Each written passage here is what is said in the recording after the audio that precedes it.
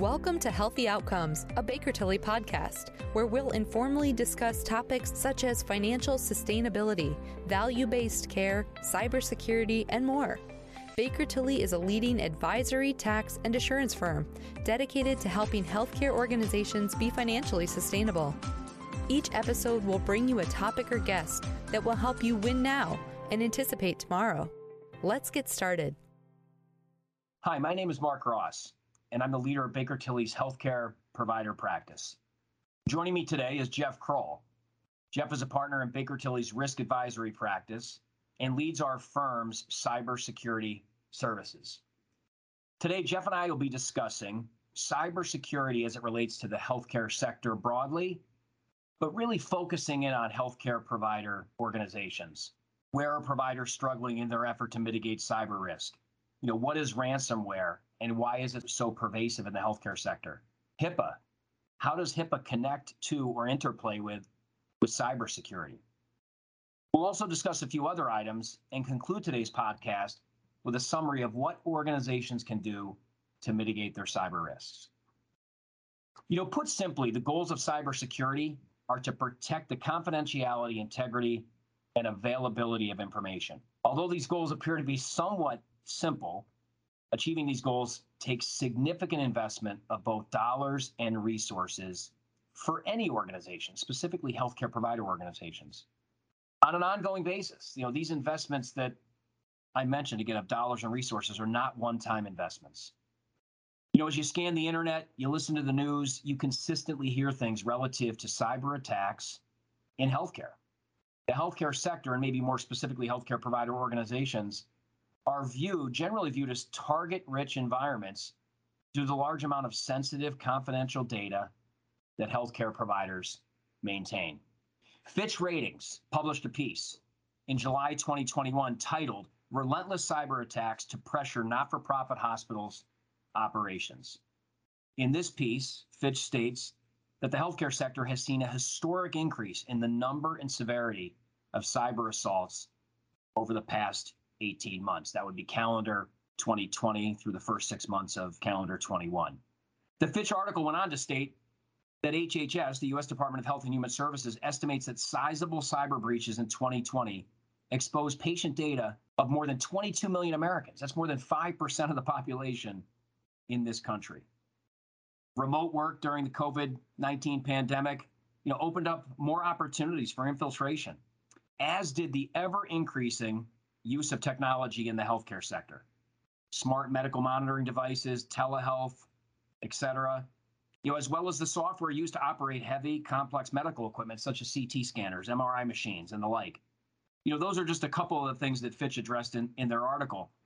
And then at the World Economic Forum's annual meeting on cybersecurity in November 2021, one of the presentations, and this is just to give you a flavor of how cyber risk, cybersecurity in healthcare is being talked about.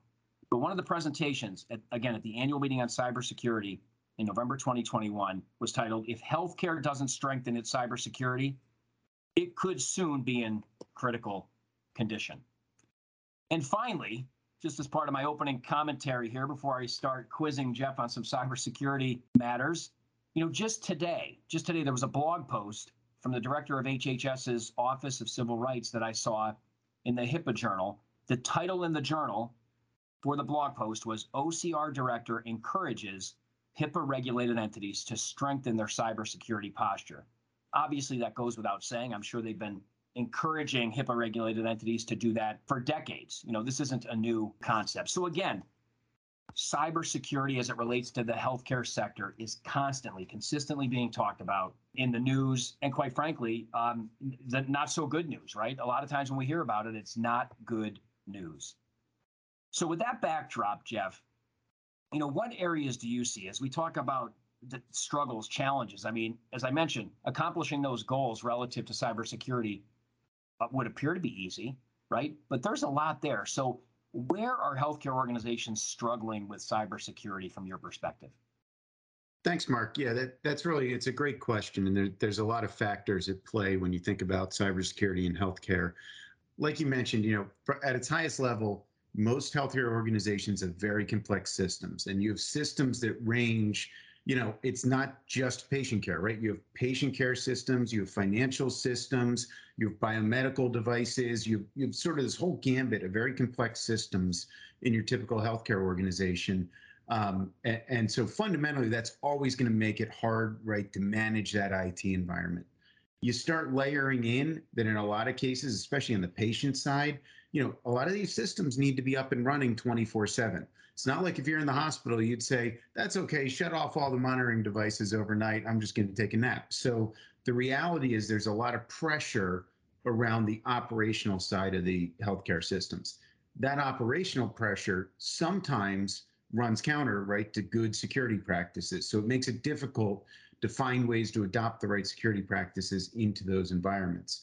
Typically, also, if you're in an ER, you probably don't want to be slowed up with authenticating, with putting in an extra password, with double checking who you are, because that could legitimately impact patient care in a lot of cases. So fundamentally in healthcare, that challenge is always there versus maybe some other industries where the 24/7, a lot of systems that need to be up, a lot of systems that are really complex, just out of the box create a big challenge for most healthcare organizations.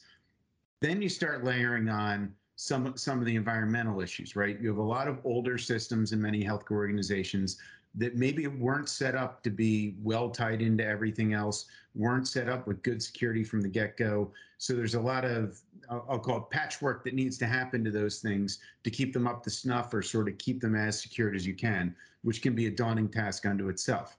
As you know, financially, many of these health systems struggled a bit at the beginning of COVID, right, and with resources. If you take an organization that was already running a little lean on security and all of a sudden say, well, we're not going to be able to add a resource there or add a resource there, or we need to cut something, you really set yourself up for potential failure. In that labor market, too, what we're seeing is cybersecurity resources are in very, very high demand. And in many cases, many of those cybersecurity resources, especially with the pandemic, found they could work remotely. So it opened up labor markets to them where if they're making a choice between, do I want to physically go sit in a hospital every day in my office and worry about cybersecurity and work on it? Or do I want to take maybe more of a 9-to-5 job somewhere where I'm not going to have that pressure and I can work from anywhere and live anywhere? It's a challenge in the labor market. It's a trend that obviously we're seeing across many industries with workforce becoming more remote. But I think it's really been a pointed issue within a lot of healthcare organizations that traditionally are very premise-based, right? They're traditionally many healthcare organizations, because the doctors, the nurses, the clinicians all need to physically be there by and large, absent some of the telehealth that's gone on. That's made it a challenge to retain and attract workforce that has the right cybersecurity skills. So really you start putting all that together, and the fact that healthcare, and we'll talk a little later maybe about the targets in healthcare, and it really creates a really difficult environment for many healthcare organizations in managing those cybersecurity risks. Yeah, well said, Jeff.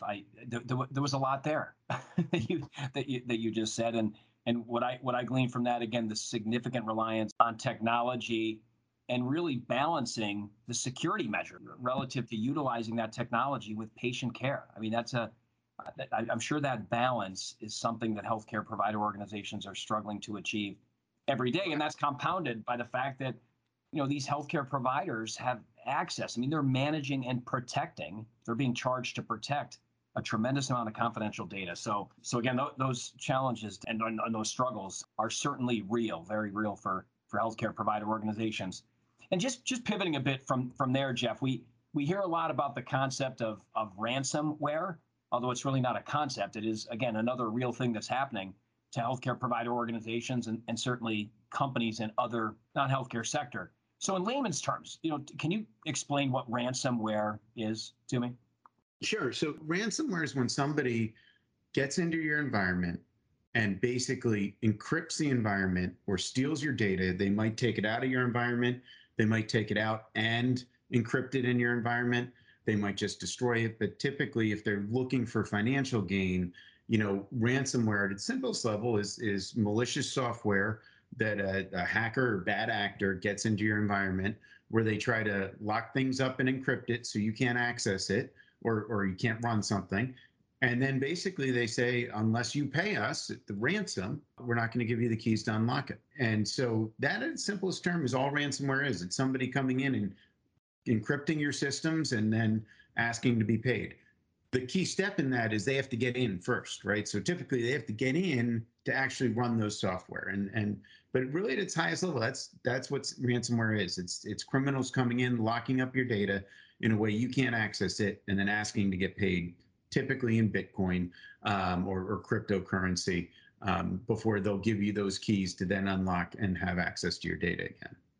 Yeah, and so Jeff, why do we see so much ransomware? Again, you read about all the these ransomware attacks in the healthcare sector. Why is healthcare such a target? Maybe it's for some of the things we've already discussed. It is for a number of the things we've discussed, and it's also, when you think about urgency, right? If your systems are locked up with ransomware and you therefore can't deliver patient care to the 500 patients in your building, that's a real problem, right? So fundamentally, healthcare in a lot of cases has almost been forced, if they didn't have the right controls to back up and prevent and detect and respond to a ransomware attack, they were almost forced in some cases to pay the ransom because there were literally lives at stake if they didn't pay those ransoms. So because of that, also, what we've seen is healthcare started becoming more of a target, because once it gets out amongst the criminal organizations that healthcare is a space where if you successfully get ransomware in the environment, you're probably going to get paid. Those same bad actors turn around and say, hey, let's go target more healthcare in a lot of cases. You have the complexity issue we talked about, which probably makes it a little easier in some cases for ransomware to be successful once it gets into the environment. You also, in a typical healthcare environment, have a lot of, you have a lot of workforce that maybe isn't that 100% on site all the time workforce, meaning, agency nurses, things like that, where maybe just the churn of workforce can make it difficult to make sure only the right people have access into your environment. And then you also typically have a lot of vendors, so a lot of vendor access into those complex systems, all of which starts opening up a lot of different vectors for a bad person to try and get in. You layer on top of that, remember how I said in ransomware, a lot of times they'll actually take your data and encrypt your data.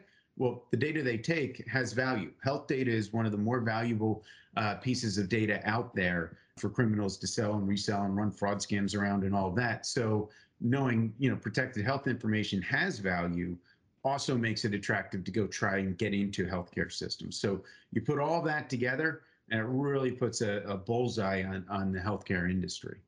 Sure. Yeah, big time, certainly big time bullseye there, Jeff. So when we think about, or when I interact with clients on cyber issues and just talk generally with CFOs that I may be interacting with, CEOs even, we sometimes talk about the concept of cyber insurance, and I'm not an insurance or specifically a cyber insurance expert, Jeff, but when you think about cyber insurance, what role does that sort of insurance play in an overall, risk mitigation program relative to cybersecurity? Well, it's a really interesting question, because I as much as many organizations would have said, cyber insurance wasn't their primary mitigator for if something bad happened, I suspect in practice behind the curtain, you did have some level of thinking that was, well, if something goes wrong, we have cyber insurance, right? So maybe some of those upfront investments in how to avoid cyber incidents weren't quite what they would have otherwise been, given organizations had cyber insurance to sort of backstop, right? Yep. What we're seeing, though, is there's been a tremendous amount of cyber claims paid out over the past 2 years. With all the successful ransomware, the insurance carriers have paid out tons and tons of money to deal with these ransomware and incidents that have occurred. So we're seeing a bit of an inflection in the insurance markets now, where the cost is going up dramatically in a lot of cases if organizations can even get cyber insurance. Mm-hmm. And the insurers are now starting to ask a lot more questions of the organizations they're insuring to understand, do they have good cyber controls, right? Because they don't want to be paying these claims. So I think what we're starting to see is probably an inflection point where the whole idea that maybe you could successfully transfer cyber risk to an insurance carrier is to a certain extent going away, or at least being greatly diminished. And I think what that's going to start doing is forcing many organizations to say, we really have to play harder and faster on the avoid side of that risk management equation and manage it by actually putting in better upfront cyber controls because they may not have a choice. They may not have that insurance as a backstop anymore at some point in the future, or it may be so costly it actually is cheaper to do all the upfront things because your insurance costs so much. Got it. And actually, and you answered one of my follow-up questions I was going to ask as you were talking, Jeff, and that was, what are the insurers doing, right, to ensure that the provider organization is doing what they need to be doing? What due diligence are they doing? And I think you said they are doing due diligence. They're more due diligence today than they ever have been before. They will insure, quite frankly, not just healthcare, but any organization, I would imagine. Yes, and it's interesting because as of yet, there doesn't appear to be a real, I'll call it consistent playbook from the insurers, right? So they're still sort of, I think a lot of them are still sort of doing their own thing on where they see the risks, which is probably largely based out on what they think is the root cause of claims they've paid. But it isn't necessarily a holistic view yet. So I know I've had a number of clients who've been somewhat surprised by some of the things they've been asked for by their insurance carriers that they'd never been asked before, and never even in some cases thought about, that now is on their radar because the insurance carriers are asking. And one of their challenges is that's what they asked this year. They don't know what they're going to ask next year. Correct. Right? As they keep paying claims. Yeah, it's just an ever-changing issue, ever evolving. So Jeff, just pivoting to HIPAA for a couple minutes here. So how does HIPAA, HIPAA's been in play, my goodness, for a number of years, but how does that interplay in today's environment with cybersecurity? So HIPAA, my personal opinion is HIPAA really embodies a lot of the good controls a good cybersecurity program should have. And I would actually even say for the vast majority of healthcare providers, if you're doing everything HIPAA obliges you to do, you're probably going to have really good cybersecurity. The reality is, much like everyone, right? It's hard to work down that list and apply all those good controls against all of your IT assets and all the different systems. So the reality is many organizations struggle to get to that level. But ultimately, HIPAA as a framework, and then ultimately within HIPAA, there's a requirement to do a risk assessment against the confidentiality, availability, and integrity of PHI, and thoughtfully consider risks and threats and how you mitigate those in addition to what HIPAA requires as some of its controls. You're going to have a really good cybersecurity program if you really embrace HIPAA and attack it. And most healthcare organizations, we actually find there's not a whole lot of cyber risk that actually falls outside of what you wind up covering if you're doing a really good job with HIPAA, because PHI tends to touch the vast majority of a healthcare organization in one form or another, or in some way. So I think the interesting thing about HIPAA that we don't see in a lot of other industries is HIPAA does have the breach disclosure requirements. So if you're breached, you have obligations to report that to the Health and Human Services Office for Civil Rights. And those breaches then get publicly disclosed depending on the size and scope and all of that. So I think in a strange way, I actually think that's been beneficial to the industry because it has helped to shed light on how pervasive or not are some of the breaches and issues we're seeing. And unlike other industries where you really can't track that, you really can't, you don't have somebody going in from a regulatory standpoint really always asking those questions of like, well, were you following this rule the right way? And that can be difficult, right, and challenging. And, I know we work with a number of organizations as they go through OCR investigations, and they are certainly not something you want to have to go through, right? Because usually that's because something's gone wrong. But I do think it adds a level of scrutiny within healthcare that maybe some other industries don't have, that sort of forces people to really be thinking about their controls. Sure, and Jeff, you don't want to be, that healthcare provider that's disclosing a breach, right? I mean, you want to do everything you possibly can to prevent those breaches. So to a certain extent, those breach disclosure requirements, I guess, create some sort of incentive for healthcare providers to make sure they're doing everything they can to protect the PHI that's in their care. So Jeff, again, pivoting again here to another topic, when we think about executives, the C-suite of healthcare provider organizations, even those charged with governance, boards, audit committees, et cetera, based on your experience interacting with our clients and in talking with a number of people in the sector, how well do you think generally, again, boards, C-suites truly understand their cyber risks? It's a great question, and obviously you see organizations from the best in breed down to the worst in breed, right? As with any industry. I would say the vast majority of healthcare executives and boards I interact with are very, very concerned about cyber risks. So I almost don't know one where it's not high on their radar of we should be worried about cyber risks. Where I think the understanding piece may not always be there is not all boards have a cybersecurity expert on the board. The boards don't all have that requisite knowledge in some cases, and even executives to ask sort of the challenging questions in some cases. And I always say, there's a difference between having a risk that you have a plan to address and having actually addressed that risk.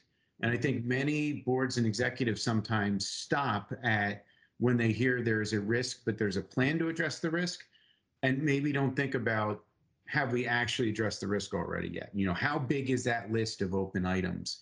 And so that's somewhere where I think there's probably an opportunity for many organizations, and not just healthcare, candidly, to bolster their cyber understanding at the board level. And that could be through board level trainings. That could be adding members to the board that have cybersecurity expertise, especially in healthcare. I think that would be helpful for many boards, so that they do have executives and board members who aren't necessarily responsible for the day-to-day, but can really dig in and understand what an organization's doing. And in some cases, maybe, call out where more needs to be done.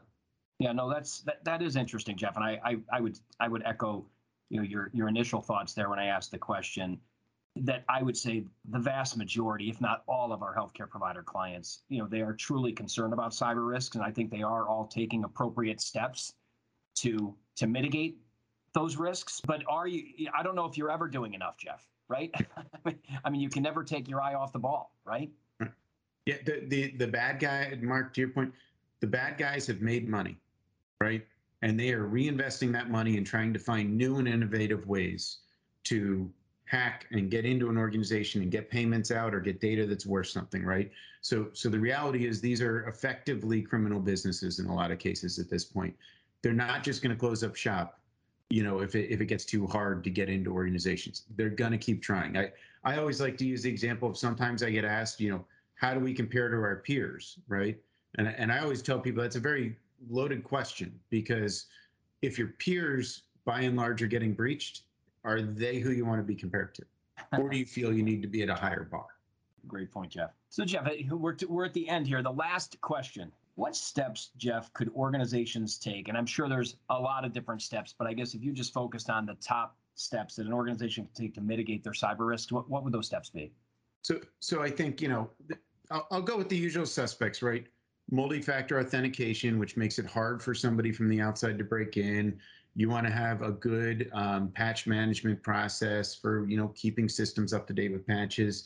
You want to have a good incident response process, so when something goes wrong, you can respond to it. You want to train your employees so they sort of know where not to step and where not to click.